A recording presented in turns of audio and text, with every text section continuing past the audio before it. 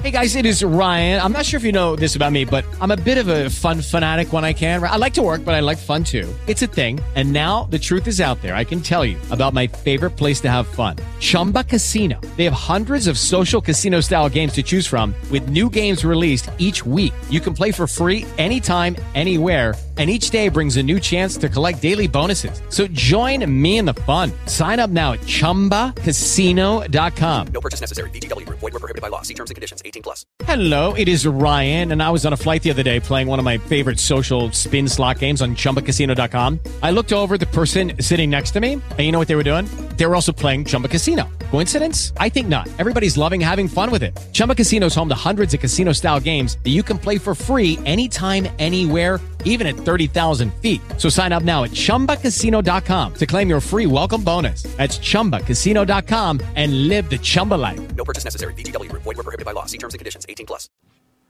All right, we're changing things up, even though we're supposed to be working on Elijah, Elisha, 7 I Ams, and the 7 signs in the Gospel of John. Hopefully do that tonight. Since we're getting close, I would like to finish up our discussion on baptism in the Scriptures. I'm not going to review everything we covered in the last hour. We have done this. We have gone from Matthew to the book, all the way through the book of Acts. Here is what we've clearly established, that people have to believe and repent in order to be baptized. Clearly, we see zero evidence of children. We have 3 household baptisms that have occurred in the book of Acts. One is Lydia. It does not say that everyone in the house believed, but the other 2 clearly demonstrate that the word of God was preached to everyone in the household and clearly implied that they believed in order to be baptized. So you can't take Lydia and just assume first that there were babies in the household, because we know from Scripture itself, we have the household of Abram and Sarah that went almost 100 years without a child. And we know other people in the Bible who were not able to have children, and it took a while, or they prayed and God granted them. Obviously, God didn't grant everyone who prayed for a baby. So it's just foolish to assume that.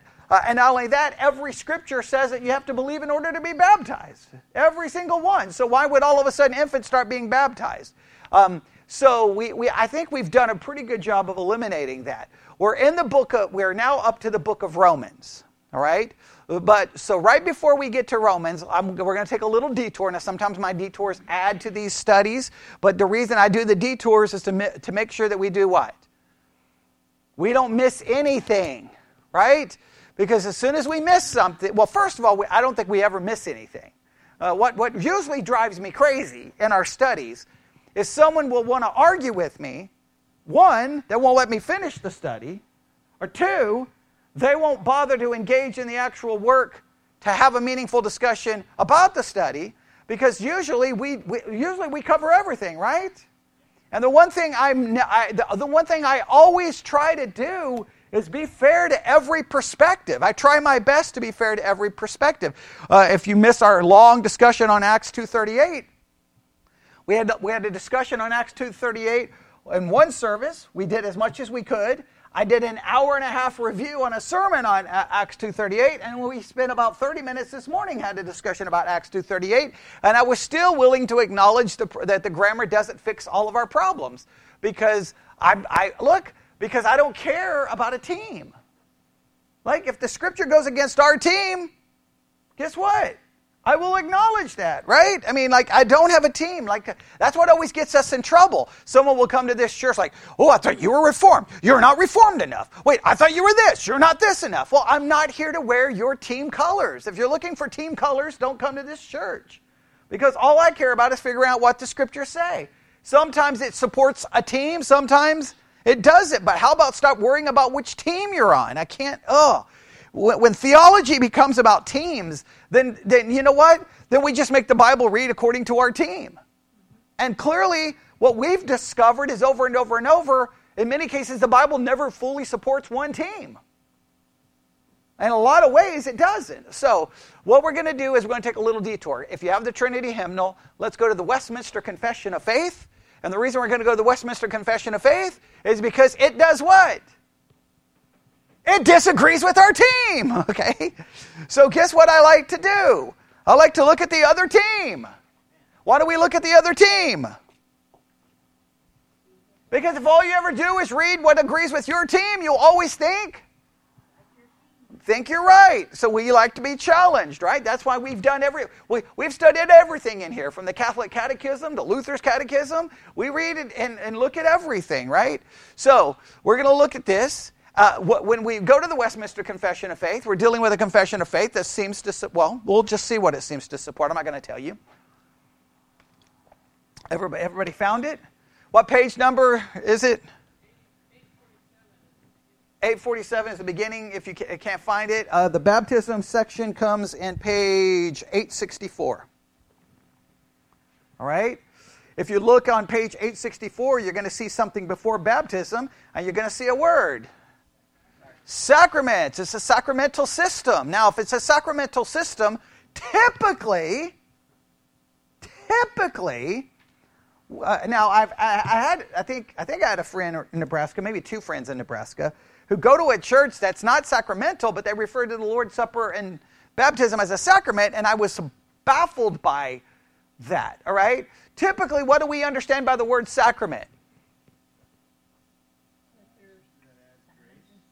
A visible means of grace.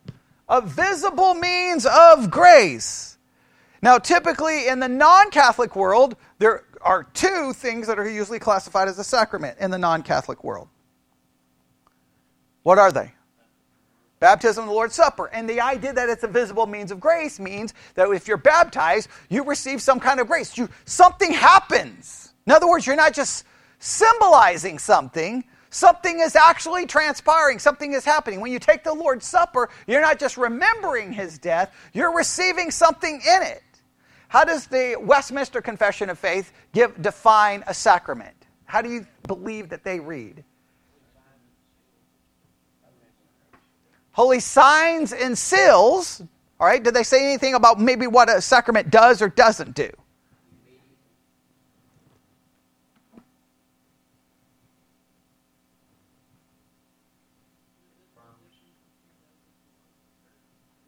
Okay, right? There is a difference between signified, whence it comes to pass that the name and effects of the one are attributed to the other. So that seems to imply that there's an effect, yes? Agreed? The grace which is exhibited in or by the sacrament, rightly used, is not conferred by any power in them. Neither do the efficacy of a sacrament depend upon the piety or intention of him that doth administer it, but upon the work of the Spirit and the word of institution which contains, together with a precept authorizing the use thereof, a promise of benefit to worthy receivers. Immediately meaning that what? Something comes from it. You're getting something from it. There's some kind of promise attached to it, right? So the idea, like in most sacramental systems, baptism is a sacrament, and what do you get from it? In a sacramental system, what do you get from baptism? Forgiveness of sins, salvation, right? You get something. Lord's Supper, what do you get from it? In a sacramental system. Oh, man, come on, guys. This is like Christianity 101. What do you get from the Lord's Supper in a sacramental system? You're getting the forgiveness of sins. Okay, everybody understand that? You're getting the forgiveness of sins. You're getting the forgiveness of sins. What do you get in baptism? Forgiveness of sins. What do you get in the Lord's Supper? Forgiveness of sins. Because typically in a sacramental system, why do you keep needing to get the forgiveness of sins? You keep sinning, and therefore you could lose something. You can lose your salvation. Therefore, you have to keep getting. In other words, it's not like what we typically believe is because we put our faith in Christ, all of our sins are forgiven, past, present, and future, right? Any confession of sin is simply to maintain fellowship, not to maintain salvation, right? Because it's all been forgiven. In a sacramental system, almost every sacramental system, I think everyone, believes you can lose your salvation, right? Lutherans believe you can lose your salvation. Catholics believe you can lose your salvation, right? You have to get it back. Church of Christ. Yeah. Now the weird thing with Church of Christ, you can lose it. You don't have to get rebaptized, but you can lose it. All right. So the meaning that the sacrament has something to it, right? Okay. So we don't use the word sacraments, and the reason we don't use the word sacraments is we believe that baptism is symbolizing what we have already received. And the Lord's Supper, we are remembering what Christ did, but we've already received the benefits of it.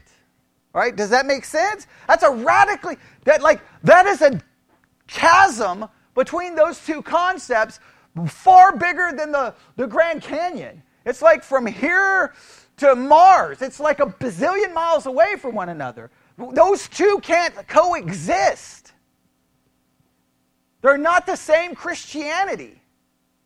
I hate the fact that we're that divided, but that's how divided. This is a sacramental system that's being articulated to us. We do not believe in a sacramental system. We believe in an ordinance system. We believe God ordains these things in order to symbolize, signify, and remind. Right?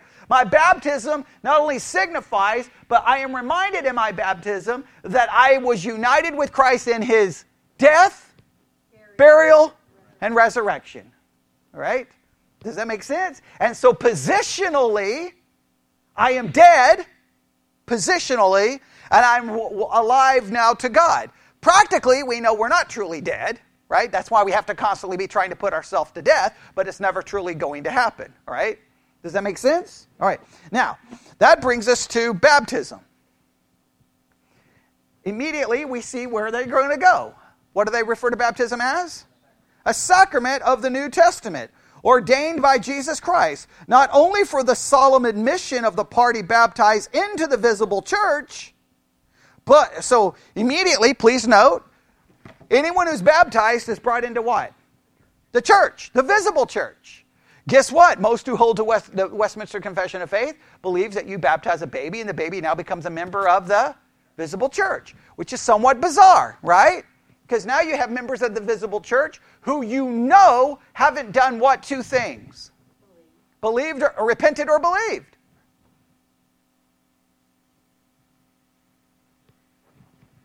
Now, that gets into an issue because now there's a debate. Some believe the church should be made up of believers. They believe, obviously, the church is made up of believer and unbeliever. Okay? Which is weird, because if you make the unbeliever a member of the church, can that unbeliever then be disciplined by the church? It would be weird to be disciplining an unbeliever, but if they're a member of the church, aren't they then bound by the rules of the church? That's bizarre. That's jacked up to do to a kid. Okay? Look at the kid's like, I didn't ask to be a member of your stupid church. You baptized me. Right? So that first of all makes no sense. I wonder at what age can the child start being disciplined? And at what age can the child now get the Lord's Supper if they're a member of the church as an unregenerate person? That raises some serious questions, right? Hey, you're a member of the church, but you can't have the Lord's Supper because you have to believe. But I could be a member. All right, that just raises some questions. I know they probably have it all more figured out than I'm doing so, but I'm just saying, these are obvious questions we would ask, right? All right. And it's a sign and seal of the covenant of grace. Wait. It's a sign and seal of the covenant of grace. That means you're putting the sign and seal of grace on an unbeliever. Yeah. Now, first of all, is baptism a sign and seal of grace? Well, I guess maybe we could possibly say baptism proves as a picture of our salvation. But what else does it say? Of his grafting into Christ, regeneration. Oh, wait a minute. It's a sign and seal of his engrafting into Christ, of regeneration, and of remission of sins, and of his giving up unto God through Jesus Christ to walk in newness of life? Why would you put that on an unbeliever?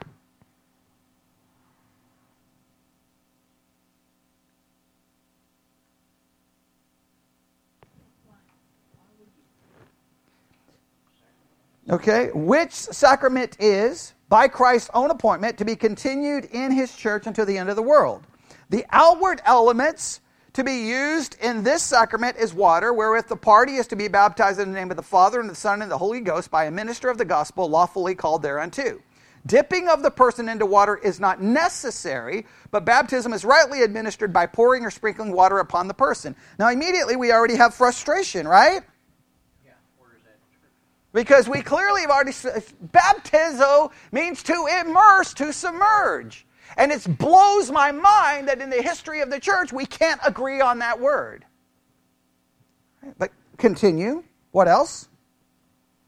Not only those that do actually profess faith and obedience unto Christ, but also the infants of one or both believing parents are to be baptized. So now, that clearly demonstrates they're baptizing whom? Unregenerate people who do not, in any way, shape, or form, meet any of the criteria in which the baptism is supposed to be signifying. So if the parent believes, so then either, because a parent believes, either the parent believes, so therefore the child is saved, therefore they get all of this stuff, meaning that they can be saved apart from believing, which would be a major problem, or you're baptizing an unregenerate person, which means the sign and the seal signifies none of those things. Right? If I baptize a baby, can it signify? What are all the things it supposedly signifies? Go through them all again?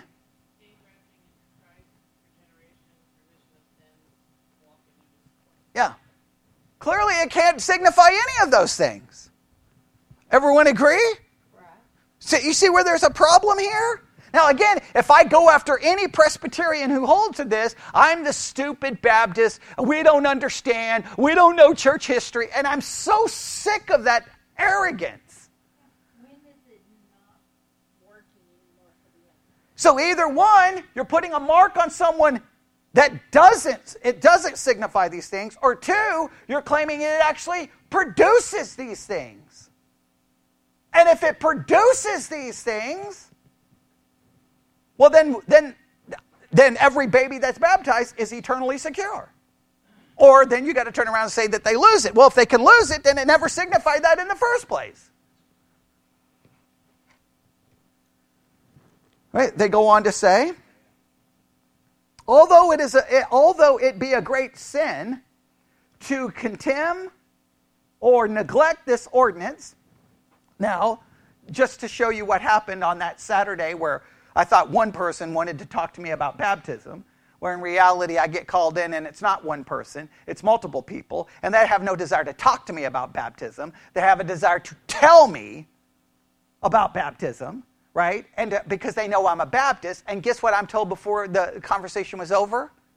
That I am in sin and my entire church is in sin because we don't baptize babies.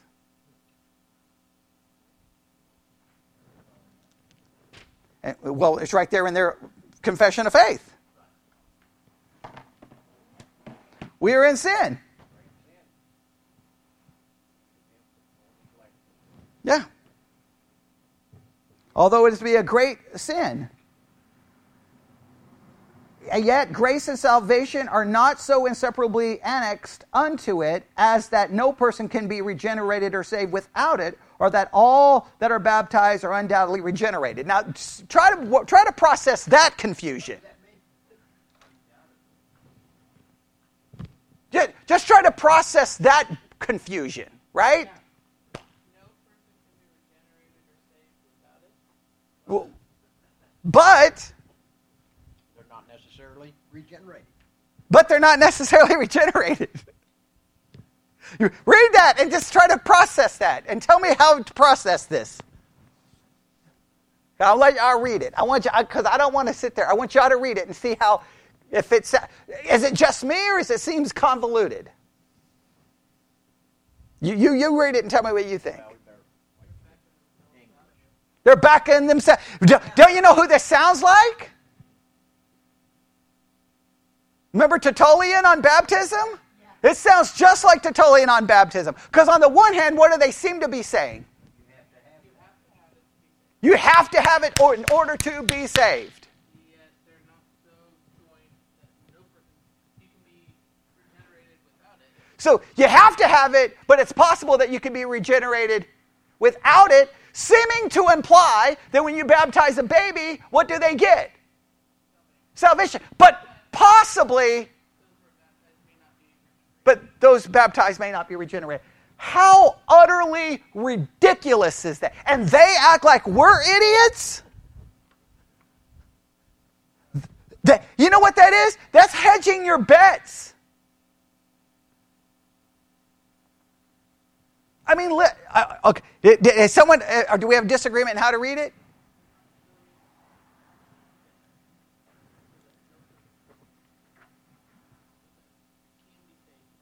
Okay.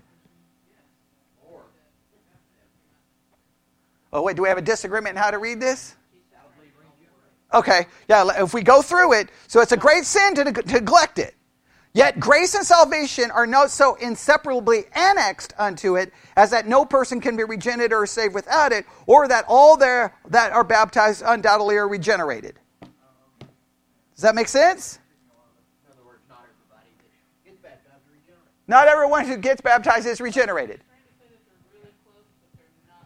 Yeah, they're closely connected, but they're not so closely connected.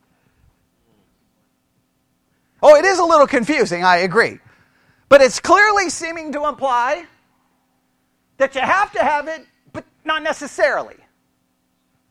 Because you could get it. But wait a minute, I thought it was the sign and seal of regeneration. Do what? That's the back door, right? So, I mean, look, please know. So it's a sin if we neglect it, right? Yet grace and salvation are not so inseparably annexed unto it as that no person can be regenerated or saved without it, or that all that are baptized are undoubtedly regenerated. So, you possibly don't need it. You possibly don't need it in order to be saved. But it sure seems to imply that you do need it in order to be saved. And if you get it, you might not really need it. Yeah, you possibly don't need it, but you're possibly not saved. I mean, it's just so, just make up your mind.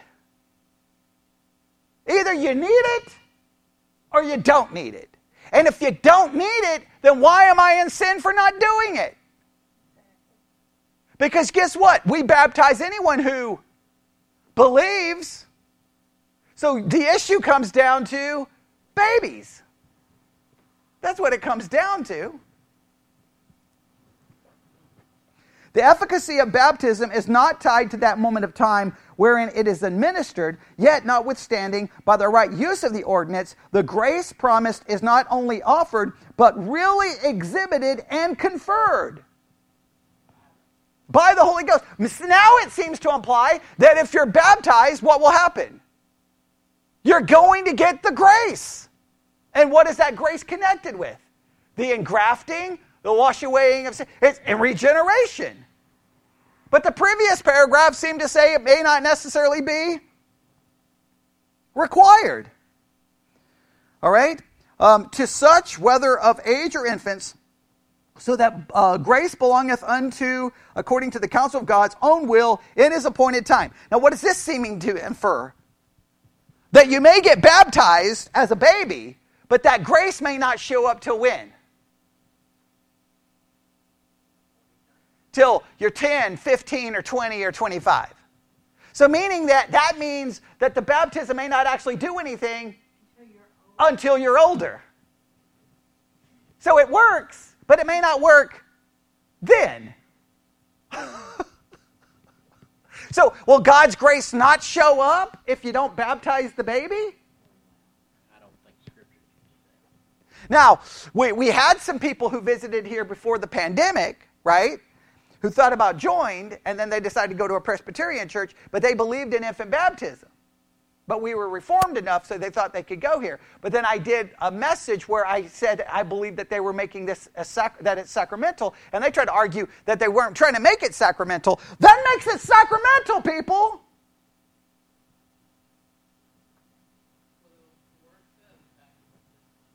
Oh, yeah, I mean, it says it's a sacrament. I don't even know why there was a disagreement. But because I was trying to say that they make it like a part of salvation. They're like, no, they don't make it a part of salvation. That makes it a part of salvation. But how it's such a pathetic thing. You can baptize a baby, but it may not work until they're 15 or 20. But then it may not work. Does it do it or does it not do it? I mean, does that not bother? Does it not bother anybody else? Yeah, and it's better for them to just say, don't baptize infants because they don't know. Yeah, and almost what Tertullian said. It would have been better to follow Tertullian and just say, hey, just hold off. We don't know. Because are you telling me God's grace won't show up on a child if they're not baptized? We know that's trash, because how many people have been saved who were never baptized as a baby? How many here are saved and was not baptized as a baby? Okay, all of us except Stephen. Okay. Okay. So, but the rest of it, in fact, if we took most of this church, not most of everyone who's ever attended this church was not baptized as a baby. So how did we get saved? But how did we get saved? Because in the Catholic Church, it's like or in the Presbyterian, it's like you're almost putting this sign that means God's going to do some work. That's trash. I was in the military with plenty of kids who were raised Presbyterian. They were atheist, agnostic, drunks, and everything else. Obviously, well, you got to give it time. They were 30 and 40 years of age. But maybe in the appointment time. Well, and wait a minute. The Westminster believes in election. So if election doesn't require baptism to work. So the whole thing is you know what? This is what makes me mad about it. Why can't they just be honest? You do not derive that conclusion from Scripture alone. You derive that conclusion because you kept the tradition from Roman Catholicism when we left it. This is straight up leftovers from Roman Catholicism. This is parents who want to have some kind of... But it would even give you assurance. Well, it's some kind of assurance, like we're going to raise our kids the best we can, and we're going to hope that... Because we put this sign on them that God's going to do something. I guess. But I mean, the point is, it even says that it may not bring regeneration. But we're doing our part. It's so ridiculous. It's just utterly ridiculous. Because, and look, we've gone from Matthew to Acts, and we've not seen anything like this. We've not seen anything like this. The closest we got was Acts 2:38, and even that, you still have to repent and believe in order to be baptized. Or if you take Acts 2:38, verse 41, if you put them together, you get the idea. So it's that's just such a convoluted confession of faith to me. It doesn't do it. It could do it. Maybe it will. Maybe it won't. I don't know. It's like, my question is, does it work or not? Well, I was Lutheran. Didn't work. How many of those kids were baptized? And they're more dogmatic in that it works. Didn't work, because I was there with the youth, and I was like, this is horrible. Right? Because, I mean, like the youth, the Lutheran youth were basically, I hate church, I hate God, I hate everything. Leave me alone. At least in the Baptist church, there were at least kids who were like, I believe. I mean, I may be struggling, but I believe. Like something. It was nuts. But all those kids in the Lutheran church had been baptized, supposedly brings about regeneration. And so then when I go to the Lutheran pastor, like, what is wrong? Well, they can lose their salvation. Well, then what was the point of baptizing them? God's work of salvation in a baby is useless. If you can lose it, because I guarantee you every teenager is going to lose it. So, that didn't make any sense. And this one is even more convoluted. It does it. Well, I mean, it doesn't do it. I mean, you don't need it. I mean, you need it. Well, I mean, maybe. I mean, it could be that God is just waiting. So the baptism doesn't necessarily work immediately. Ain't that a weird sacrament? Here's the sacrament. It has, you could be 70 before it kicks in. What is that? Oh, okay. So I wanted to look at that just to show you, once again, how convoluted the church has made all of this. To make all of this. Now, typically, what many in that world does, this is what they try to argue. You know why you baptize babies? Because baptism replaces circumcision. And circumcision was administered to children when they were 8 days old. Now, I don't know, for those who didn't hear the first hour, I went ahead and just destroyed that argument. Because the best place we would go to fix this would be Acts 15, where they have a church council dealing with circumcision. And if baptism replaced it, that church council should have been really quick, right? Hey, guys, we don't need to argue baptism or circumcision. It's been replaced by baptism. So Gentiles, start baptizing your children. They don't even mention it in the entire council. In fact, we don't have an example of a baby being baptized anywhere in the entire Bible. Now you think it would be like because that would have been something, everyone would have been like, what is happening here, right? Guys, remember how we used to circumcise a child here? Now we have this elaborate ceremony where we baptize a child. You'd think it would be somewhere laid out. It's not laid out. Where was it laid out? In church tradition. And we saw, by going from the Didache to Hippolytus, what did we see? They were adding stuff like crazy. You got to be taught for 3 years. You have to fast. You have to do this. You have to do that. You have to take off all of your clothes. You have to be anointed with oil. You have to have a demon exorcise. None of that is in Scripture. So if we can go back and trace that they started adding stuff that far back, then by the time you get to the 1500s and the Reformation, it's already filled. And obviously the Catholic Church had added a bazillion things.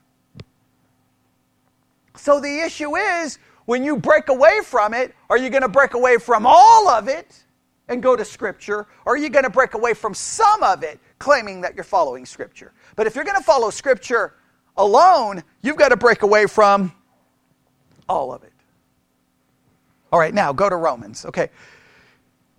Where's the first use of baptism in Romans? Yeah, I knew it was going to be chapter 6. Oh boy, here we go. All right. I wanted to finish it.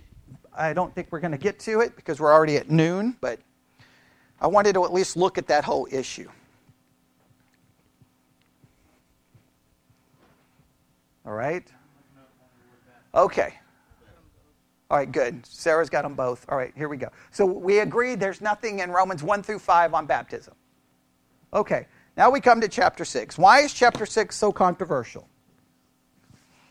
Well, first, baptism is mentioned, and immediately it is assumed by many that this baptism is water baptism.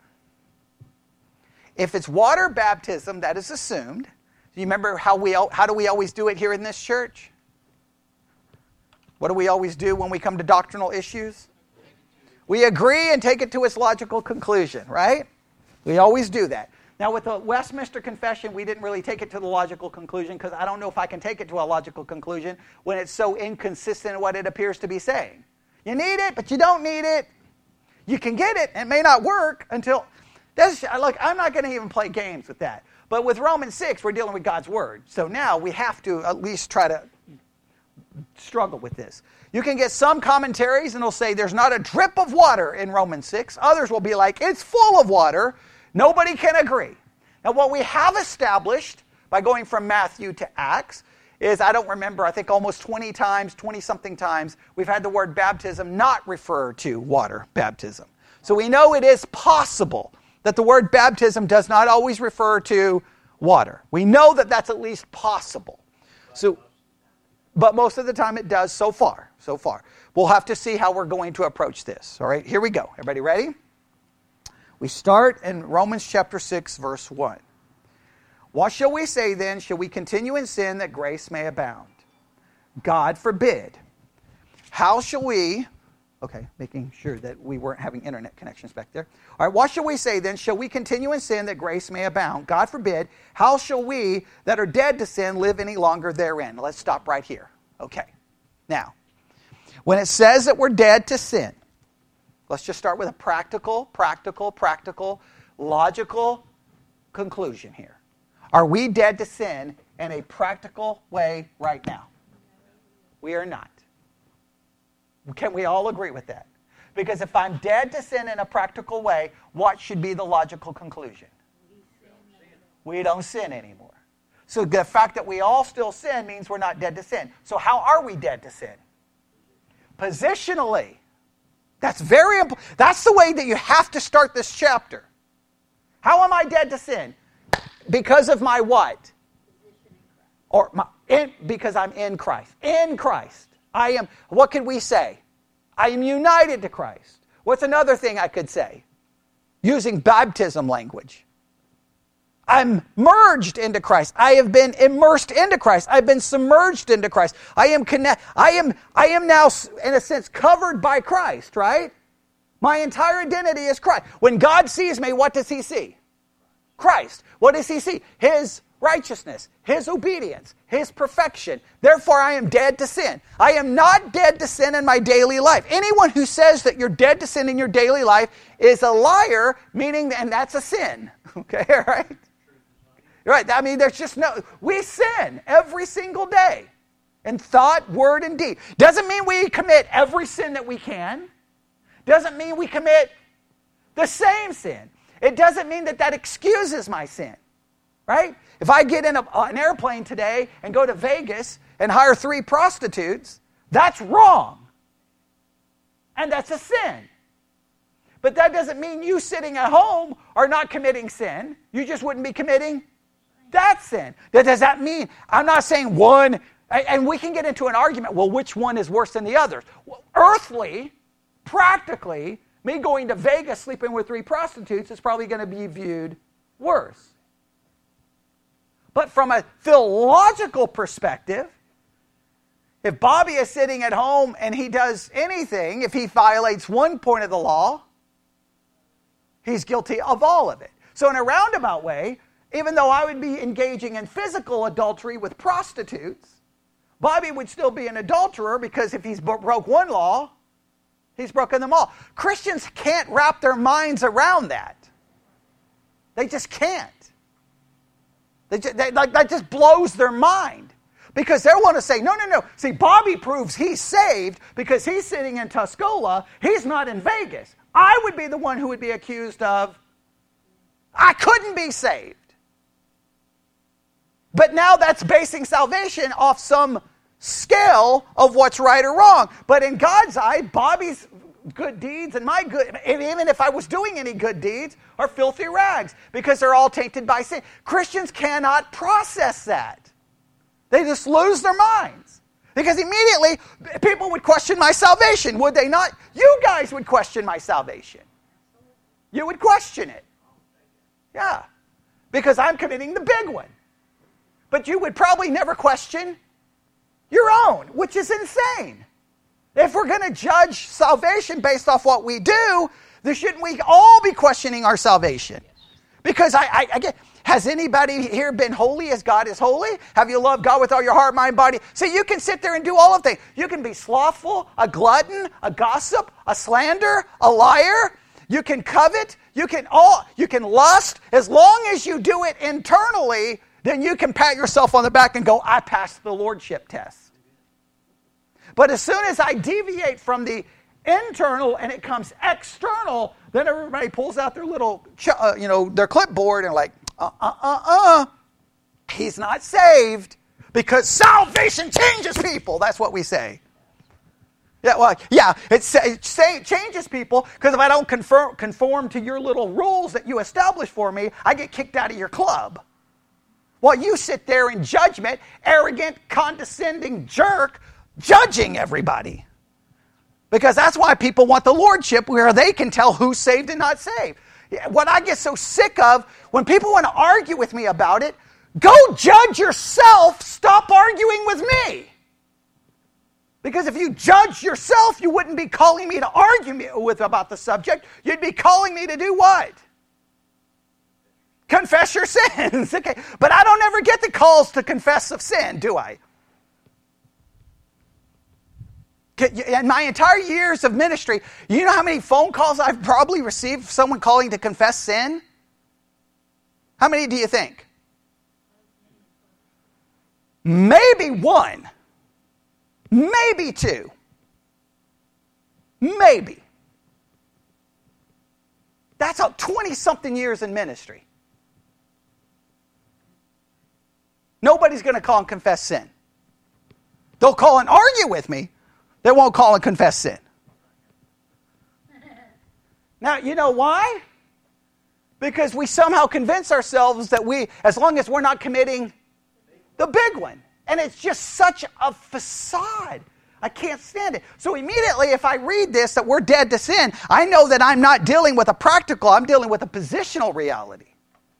Now, how does that positional reality occur? Here's the question.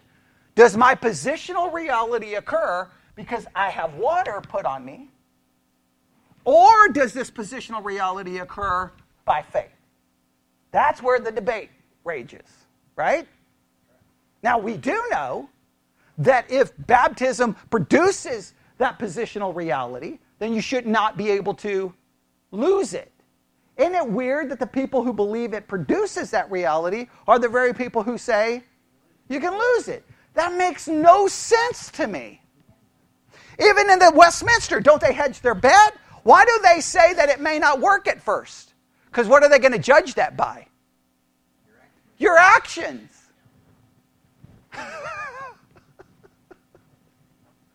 Oh my goodness.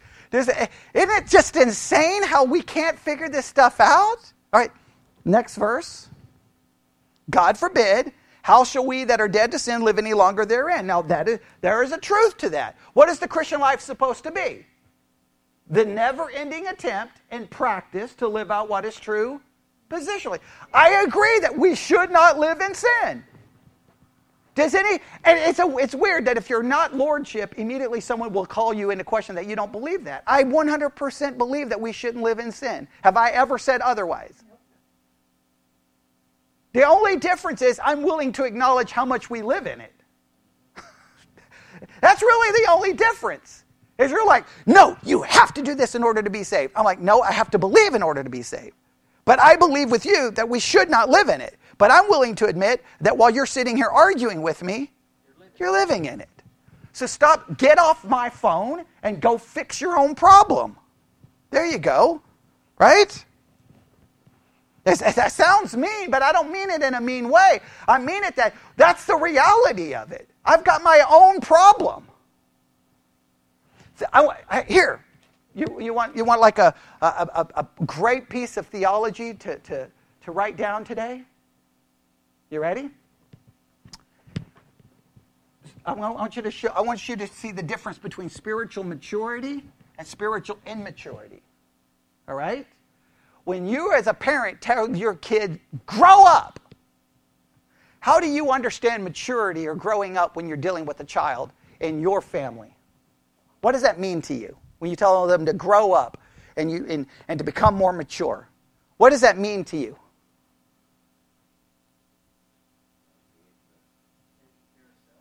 Oh, becoming independent. Independent. Right? Agreed? You take responsibility for yourself. You can take care of yourself. You can make good decisions. I can trust you on a Friday night. Right? You're becoming mature. Right? So maturity in life is one of becoming self-reliant and independent. In spirituality, in the theological world, the more we grow spiritual, we don't grow more independent. We grow more dependent upon God. We grow more and more aware of our own weakness, our own flaws, our own sins, our own problems. So we become more and more dependent and reliant upon God's mercy and not my actions. The person who argues, my action, is showing spiritual is showing spiritual immaturity. Because spiritual maturity would say, I'm a sinner and I need Christ. I'm a sinner. I am dependent upon Christ. I'm dependent upon Christ for His righteousness. I'm dependent upon Christ for His forgiveness. I'm dependent upon Christ for His obedience. Because if I rely on my own thing, I'm not getting there. But a spiritually immature person can't see that. Spiritually mature person will see it. They will become more and more aware of, guess what? Their own sin. You want to know the difference between spiritual immaturity and maturity? The spiritually mature person isn't worried about Sarah's sin because they know they got enough of their own.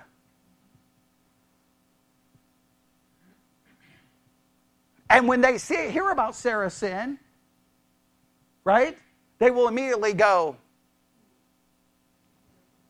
I better work on my own. When they hear of Sarah's sin, they're going to see their sin. It may be different than Sarah's sin, right?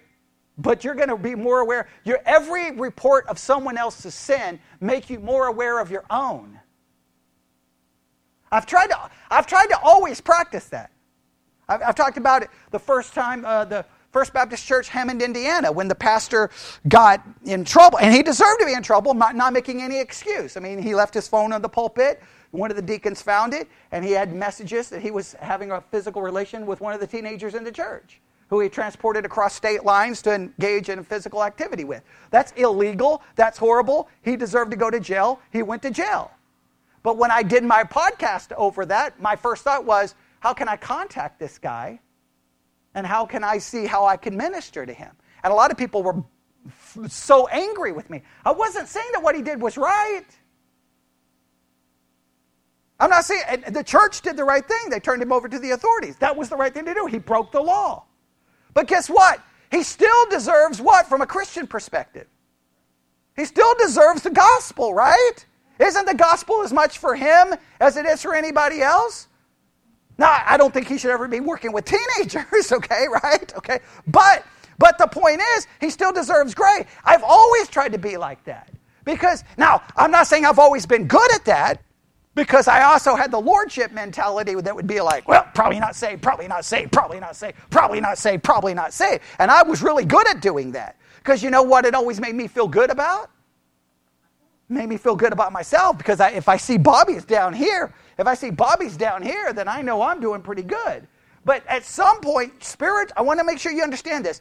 In the physical world, maturity is independence. In the spiritual world, maturity is dependence. We see how weak and broken we are. We see we need God. We should not live in sin, but we will be the ones most aware that we don't, and that we need what? Christ. Now, verse 3.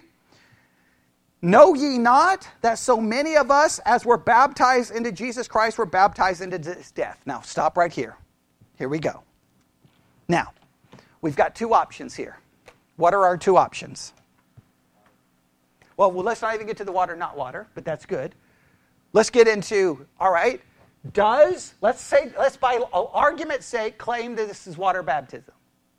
Does water baptism unite me to Christ's death? If it does, then what they're claiming is you've got two more options.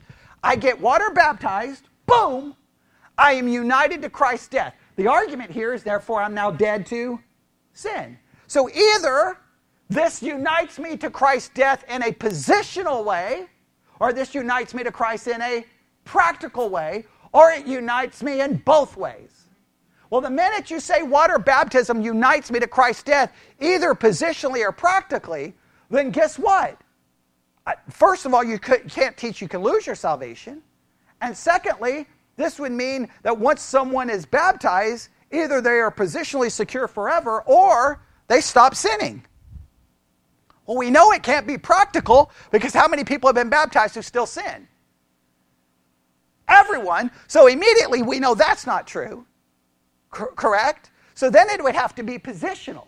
Well, if you're going to say baptism unites me to Christ's death, well, then I am eternally secure based off what? Baptism. But everyone who believes that that's the case believes you can lose it, which would make no sense. How could I lose it if I'm dead? Right? I can't do anything. So, what are other options?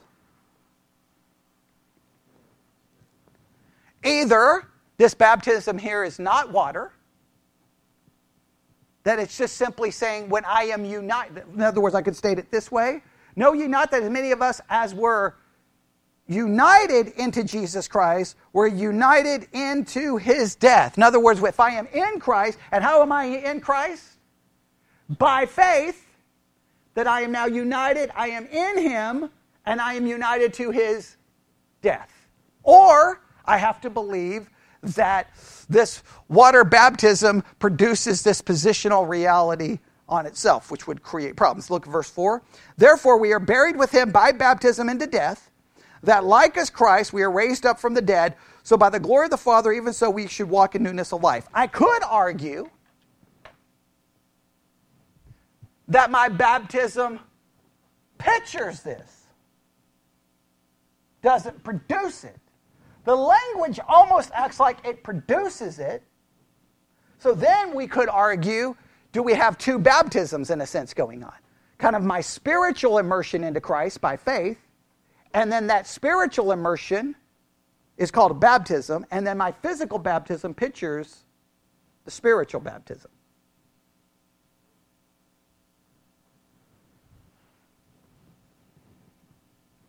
I mean, you don't have a lot of options here, right? Either the water produces it, and that just would be a problem, right? I mean, because if the water produces it, well, then I do appreciate the Church of Christ for this, right? They at least try to bring in all the elements, right? I do appreciate the Church of Christ this, because I don't baptize babies, right? So that's good. But they do try to maintain this order. And you were Church of Christ, so tell me if I get the order right. It's something like repent, believe, be baptized. You have to have all three, right? Which I do agree. I do admire that they make you have all three. You got to repent, you got to baptize. Now, the repent they probably treat as a change of action, not a change of mind, right? I believe they go with that. But point is, at least they have those three. I admire that. At least they don't say you can just put this on a baby and the baptism produces this. But in a roundabout way, so they would say you repent, you're baptized, you repent, you believe, you're baptized, and then that produces Romans 6. At least they have the order, and so I admire them. Here, doesn't even really give you the order, okay, until you lose, which is another problem. Once again, you can lose it. And if you lose it, how can I lose it? Because this says I'm united to him in death, so I am dead. How can a dead person lose something? Without the baptism. That's so broken in my mind. So in my estimation, yeah. At least Westminster, you only do it once. But it may not work. But it could work. We don't know. Right. Okay, that's all confusing. So here, this is what I tend to lean this way. That this is the spiritual baptism that I'm united to Christ in. And because I'm united to Christ, it literally produces these results. It literally produces these results. I do believe water baptism symbolizes this. It shows this. Because I can't show Bobby my union with Christ, right? Because it's a positional. I can't show Bobby I'm dead to sin, because I'm not dead to sin practically. So how do I show Bobby I'm dead to sin? I can't. My baptism confesses to him that I have died, I have been buried, and I've raised to walk in newness of life, but I'm clearly going to do that positionally. I'm never going to do that perfectly practically. Because practically, do I always show a new life? No. Sometimes even in my sermons, I don't show a new life, right? I get frustrated, I get angry, I get mad. All the things that we know, we all see it, right? So I can only demonstrate it through a symbolic action, which I think is, but I think this refers to my spiritual baptism, because by faith I am what? Here I am, and here's Christ. What happens by faith? I'm merged into, and now what am I identified as? a Christian. I'm identified by Christ, not by self. I'm immersed. I'm fully overwhelmed by Christ. Right? That we'll have to stop there because of time, but that at least gets us started. Oh man, we only got to Romans. How many more do we have to look at? How many references do we have? Oh boy, we're never going to finish. About 10 to go. All right, well, then I need to do the other thing, but tonight. Okay, go ahead. All three of these, then the other. You classify these not as... And Romans 6, that it's the spiritual baptism. That's the theory I'm going with. Now, some would just say this is just picturing water baptism as picturing doing these things, but the Scripture seems to imply that it accomplishes it. Does that make sense? So therefore, that's why I have to have the spiritual baptism connected with it. I don't think I can read that, oh no, this is what water baptism pictures. It doesn't seem to read that way. It seems to read that baptism is the thing causing it. But even if Romans 6 says it causes this, I want to make it very clear. Even if Romans 6 says it causes this, it still would not support infant baptism. Okay? Because there's nothing here to deviate from the order of repent and believe. You still would have to repent and believe. Does that make sense? That's why I do admire the Church of Christ for at least maintaining that. Amen? But I just think Romans 6 is... I think it's clearly a positional thing that's being described here. And that positional thing I know is not accomplished by water. It's accomplished by faith. Does that make sense? Because, yeah. Doesn't the Church of God believe that water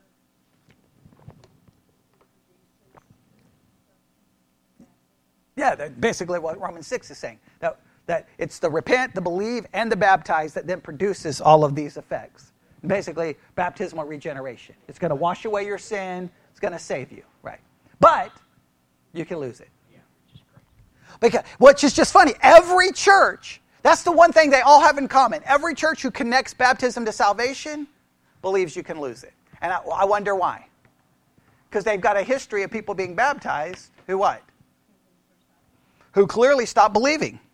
Clearly. They become atheist, agnostic. They just walk away from it all. So they have to believe that. That's the only, they're only out. That's their only out. Which is just horrific, is it not? Or you have to do the Westminster. Well, it just hasn't worked yet. It may take 40 years. But even the Westminster said it may not produce regeneration. Right? So even they offer a way out. Well, I mean, you got baptized, but it doesn't actually produce regeneration. Well, I don't understand. Because we all look, everyone knows. Look, just think of all the people you've gone to church with in your life. Where are many of those people today? Don't go to church anymore. Many don't even confess salvation. I could probably go back to people I went to Bible Institute with. Just walked away. Just washed their hands of it all.